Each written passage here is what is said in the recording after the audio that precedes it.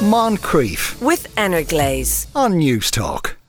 It's time to hear the dulcet tones of Sophie White and Declan Buckley once again to provide balm for your soul. And submit it for Eurovision. Yeah. Okay, well, with your endorsement, Sean. You couldn't do any worse than anybody else, I suppose. Oh, contentious. Yes, there we go. Sorry.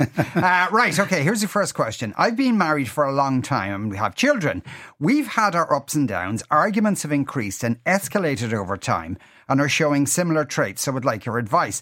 I wanted to meet someone in a similar situation to myself, but when I first discussed this with my husband, he didn't want me to. I've offered that he could come, but he declined. He's moved into the spare room. Both of us have made efforts to repair the situation, but we can't seem to reach an agreement. We're basically not talking, and I worry that the kids are noticing the tension. We are in counselling, but I'd like to know, what would your panel suggest? So when you say meeting a person in a similar situation, it's a platonic meetup. Yes, obviously. And obviously she yes. extended the invite to the husband. So I think that's kind of like an interesting aspect, that he's objecting to a platonic meetup. Yeah. It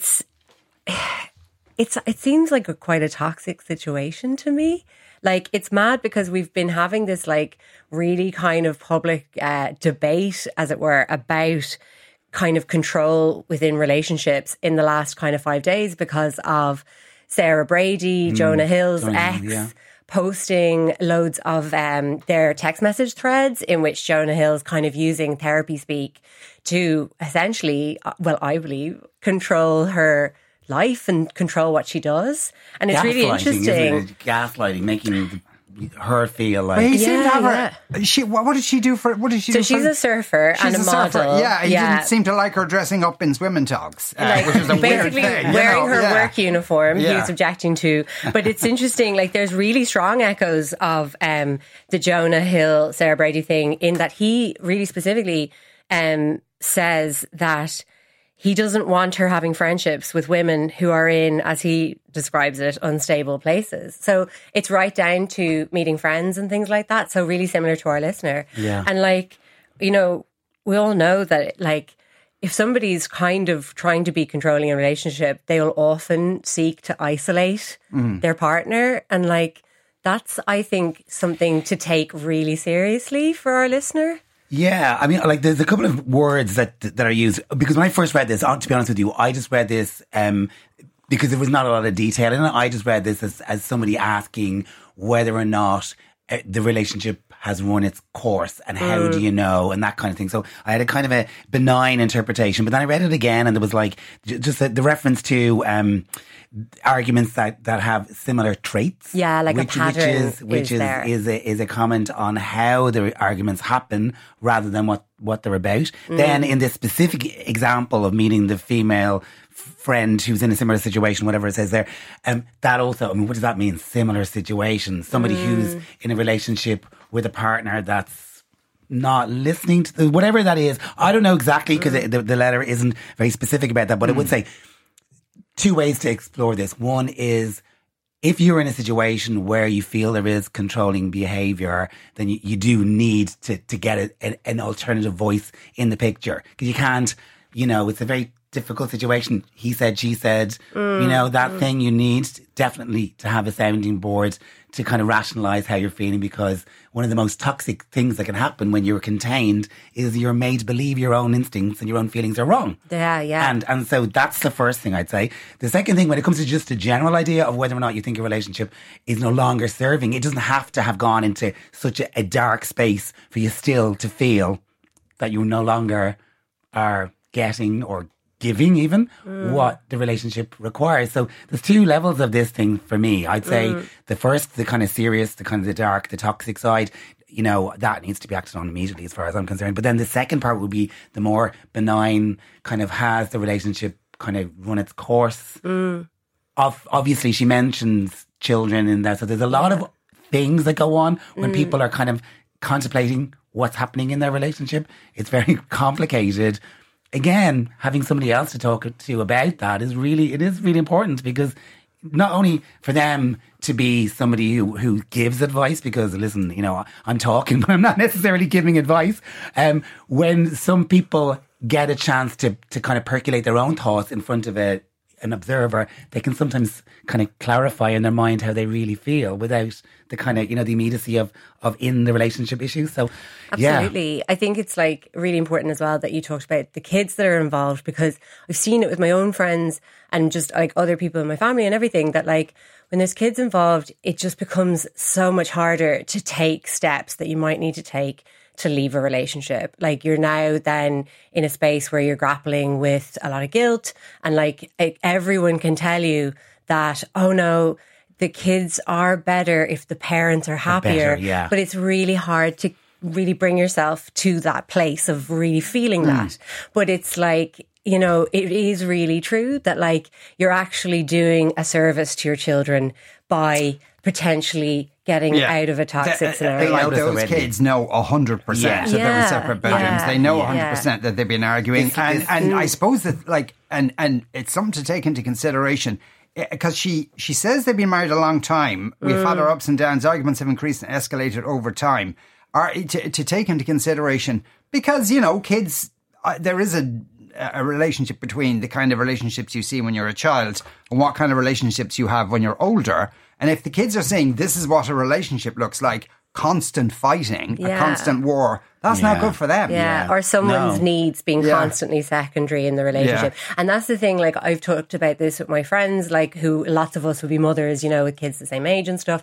And when we're kind of trying to interrogate like our own issues and taking steps in our own lives, I'm always like, reverse it. Like if you're feeling guilty about potentially ending a marriage with your kids, picture what it would be like if one of your kids came to you in 20 years time and was like, this relationship is no longer working for me, but I can't, do it because of the kids. You'd want your child to be happy, I don't know, like obviously we're working off kind of not much information top line stuff, but I will say she does say they're in counselling though, so that would imply perhaps some willingness on his part to face up to things. Yeah, I think often though, going to counselling, you can be present in the room with the counsellor, but you're not really present in the process. So, I mean, I don't know what that means, and I don't know why was there an event that happened that kind of, Well, I assume, we could probably assume things got to such a head that they had to go to, but it's interesting, like, because you both used the Jonah Hill example. That's somebody who's been to a lot of counselling and is now able to weaponise that in the most screwed up way possible to control a person. So, actually, sometimes counselling is well, sometimes it is, because often people say that the process of psychotherapy is the first short time that you're there, because you're engaging in the process, all of this stuff starts coming up. You kind of blame everybody for your parents are horrible people. And then as you go on, you kind of realise, the cognitive tricks or whatever involved in actually analysing yourself. And then that starts to become something that you can definitely weaponise against other people. The one thing is, like, she may not be in a position to get separate counselling. Yeah. And the thing is, like, women'said.ie are an amazing resource, and they have a number that you can just call and you can just say some stuff out loud to another person on the other end of the phone, and it could really help her. And that's 1800 341 900. And that could be a step in terms of, like, exactly what Declan was saying, in terms of, like, if you're articulating some of these things that are kind of buried inside you right now, just to another person who is objective and not bringing judgment, that really might help a beginning step. As the beginning step, she needs to talk to somebody by herself. Yeah, and if she can go to a counsellor, that would be great. I mean, your man must leave the house at some point, Yeah, I mean, again, if it is a very toxic situation, like you said, it can often be difficult to do that. Yeah, the children obviously are in the picture as well, so it's like, where will they be? There's loads of reasons why you can't do something as autonomous as going to a therapist, and so I do think that the phone call thing is a great idea, because that can happen privately while some kids are in the room, whatever. So we're not saying to this person pack her bags now, but certainly talk to somebody to give yourself a clearer view of what's happening, what's the dynamic in this relationship, and are you doing more harm than good by staying there? And the thing is, like, you deserve, to be in the best relationship you can be in, and your kids deserve it too. I think that's kind of like a good place to start from as well. Not blame yourself. Hi guys, I've been having casual sex with a colleague of mine for the last year. Sean, I think that's actually more than we need to know. No, thank you. Sorry, sex should never be casual in my opinion. If it is, you're doing it wrong. I've been having casual sex with a colleague of mine for the past year. It started after an office party in November and has just kept going ever since. I don't think either of us are taking it too seriously. It's a bit of fun. It's always one person who says that. The issue I have now is that I recently got a promotion. I'm now this girl's line manager. No one in the office knows that we were having sex. And to be honest, I don't think it's anyone's business. But I'm in a situation where I don't know if we should continue or not. I'm fairly sure I don't treat this girl any different in the office. And I don't plan on showing her any sort of favoritism in my new role. My friends outside of work are telling me I need to end it, or at least let HR know, but I don't want it to make it a bigger situation than it needs to be. My company doesn't have any rules around relationships in work, and if it ever got back to management, I have messages to prove that this started long before I was her boss. Is it best to say nothing for now? If she was my girlfriend, it would be different. That last line is like, yeah. What a killer. Reader, I married him. Yes. Okay, whatever. Look, yeah, I read this, and I read this twice, and I just ended up like kind of. I hope she's listening. Yeah, so that girl could be listening. This girl, so this girl, he calls her, this girl, who's,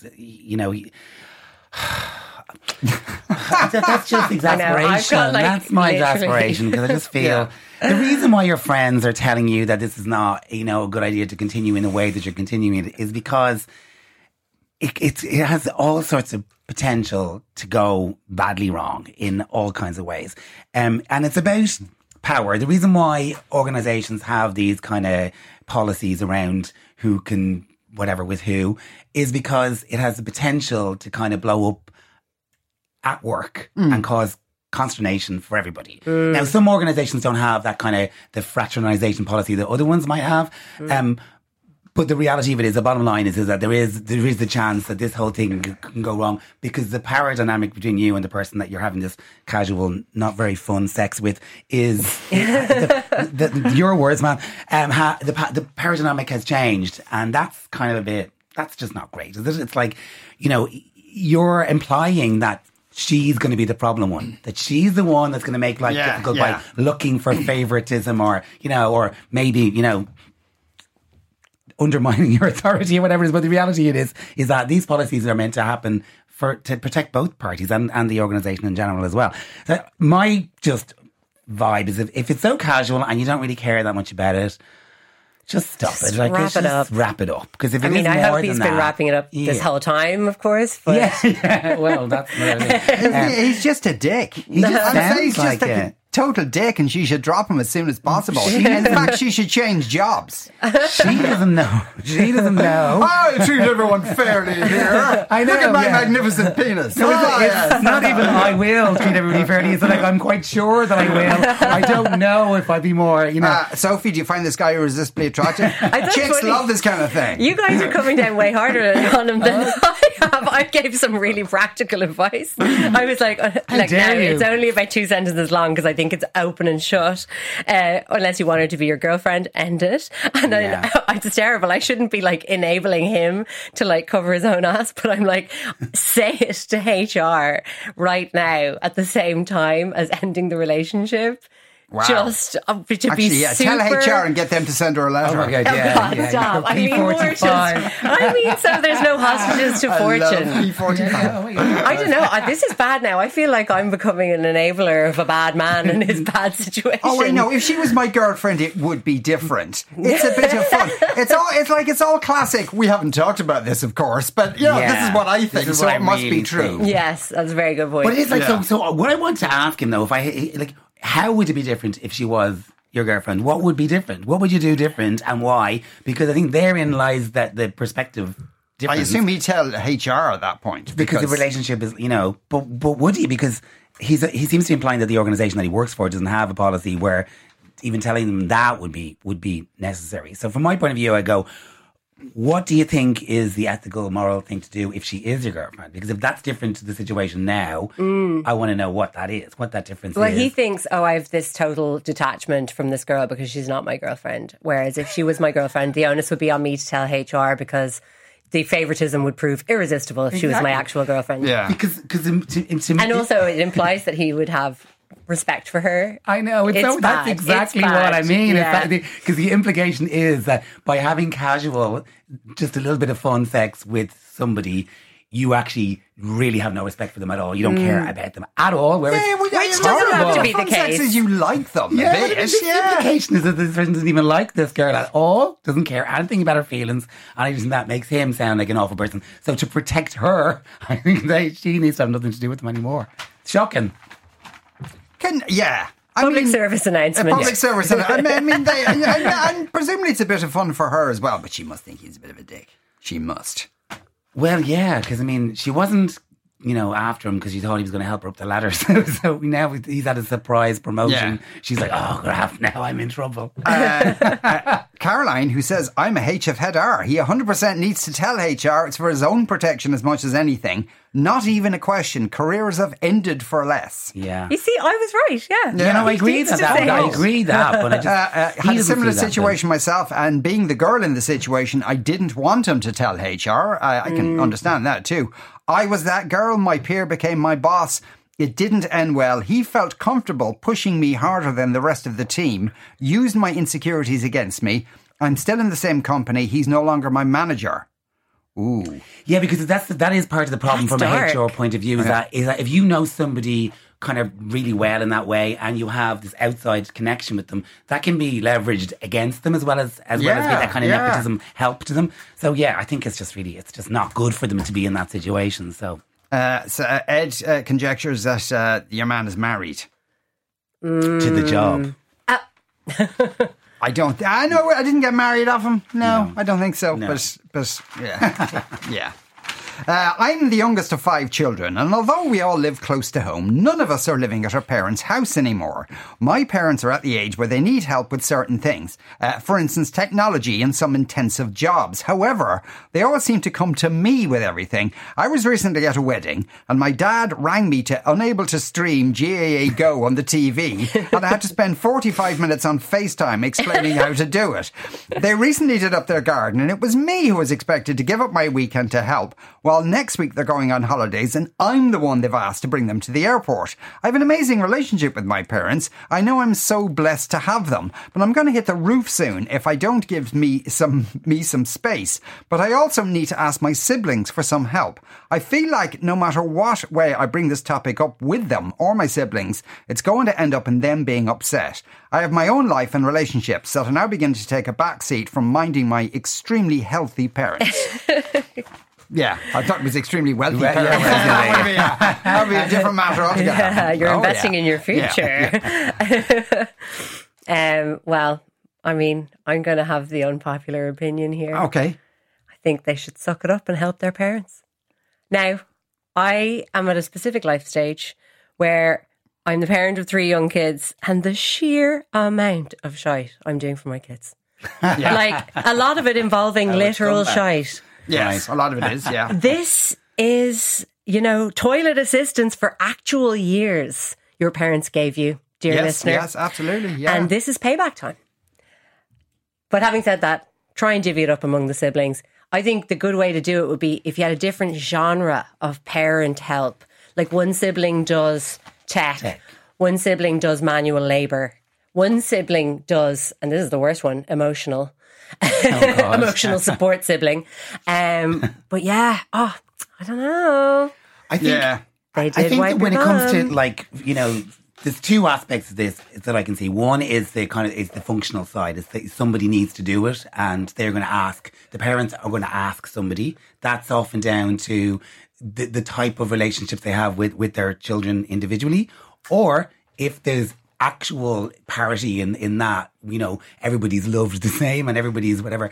It's whoever they saw last is the person they're going to, you're here right now. It came into my head. Will you do that? So if the youngest daughter is kind of, she's kind of been asked once and then she's in the room again, so they'll ask her to the next thing. Oh, it's so snowballed. It becomes a habit. It just becomes the easiest thing to do, and it isn't necessarily an intentional thing on the parents' part to kind of just tap her so often for the assistance. I think the way that has to work though is that by being available and willing, she's basically making a sacrifice of the other stuff that she has to accept that that's the decision that she's made. I'm going to go over to your house and fix your internet thing, even though I could be down the pub with my friend Molly having a chat. I'm not doing that. Why did I say Molly? We don't know. Something else. There's always a cast of characters with you. I don't know what Molly means. Molly the person, Molly we should say. That's a longer term commitment. The other thing.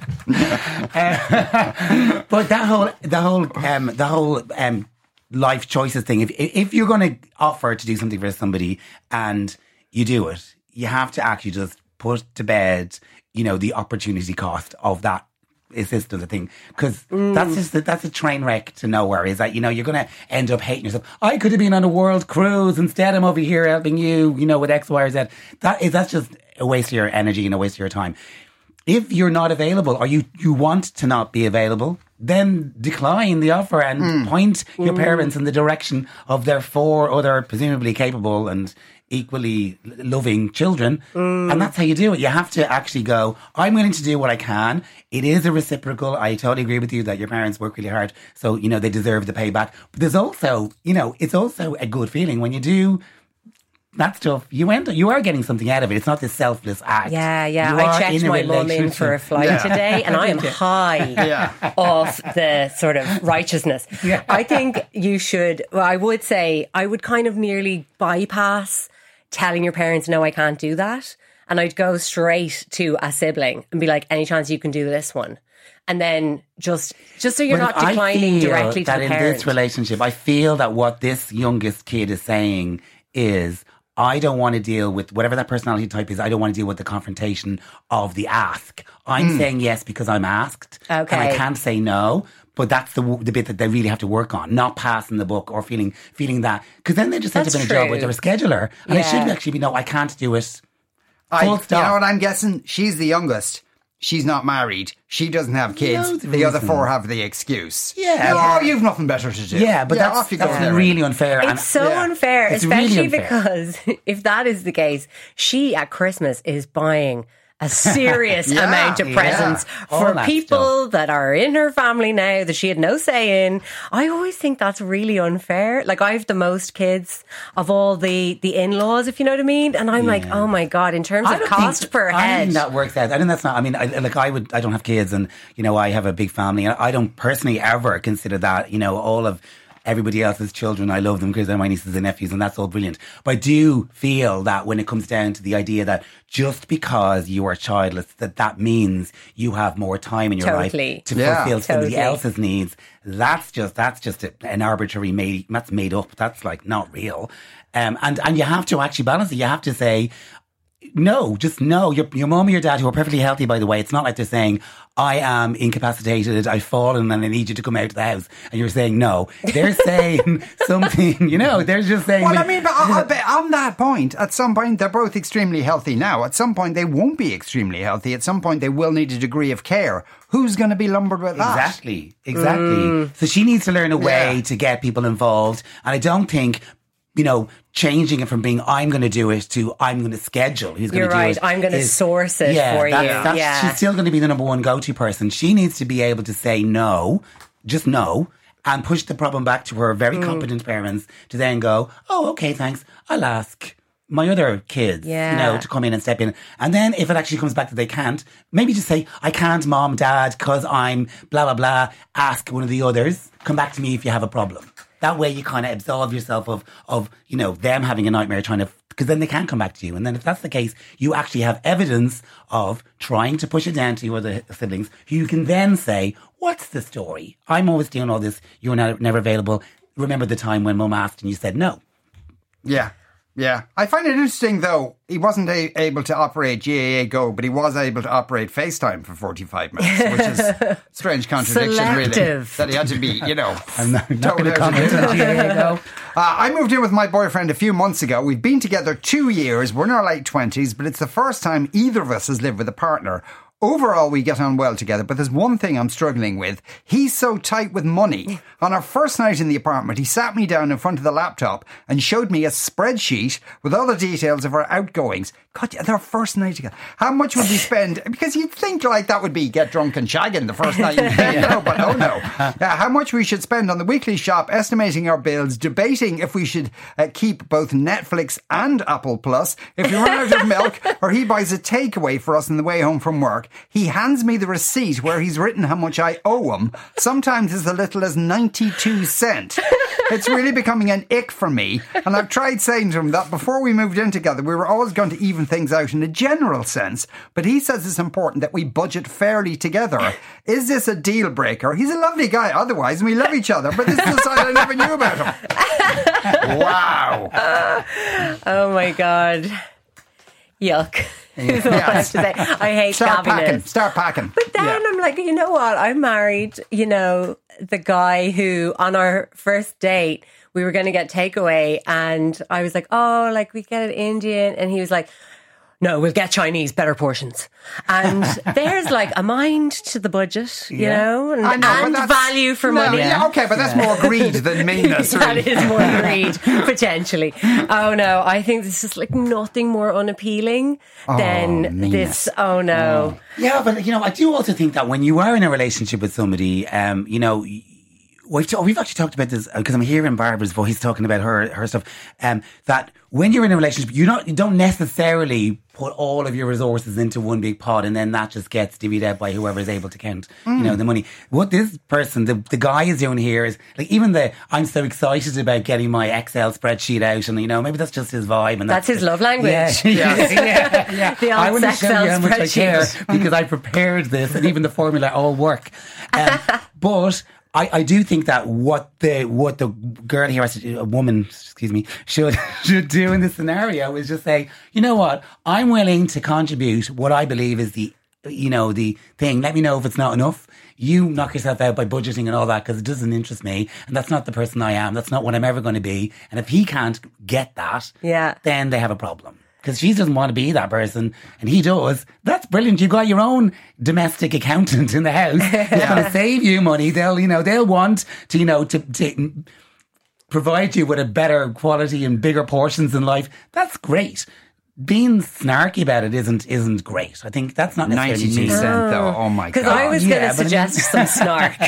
Really? Well, on the whole milk thing, like say the 92 cent is half the 2 litre thing of milk. Yeah. If I were her, I would give him 37 cents, and then I would siphon off like 2/8 of the carton and be like, this is actually the only amount, this is the amount of milk I intend consuming. Yeah. And then maybe use that as a jumping off point to open the discussion. I just think that what they're really doing is they're just trying to find a way to work together in their new domestic. Maybe he just came from a flat share where everybody was, really tight and mean. I'm giving him the benefit of the doubt. But I do think that what she needs to do is to say, these are my ground rules. I don't want to get that involved in the detail of it. I spend too much time making me money to spend so much effort in spending it. So from that point of view, if you really want to do this, here's my half of whatever the kitty needs to be. If you don't think that's enough, let me know. Show me the thing. I'll be glad to take your word for it.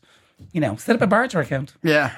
That's what many people are suggesting. Barter account is the way to go. Yeah, absolutely. They think. There's nothing worse than a mean man. On the subject of tightness with money, a guy I used to know was on holiday with a girlfriend driving through Europe. They went through a toll. He had to pay €5. Afterwards, he put his hand out and said, $2.50. She said, for what? He said, for half the toll. True story. Doesn't say whether they're still together or not. You can make your own guesses about that. Sophie and Declan, thank you both very much. You are listening to the Moncrieff Show on News Talk. Moncrieff, weekdays at 2 p.m. with Enner Glaze on News Talk.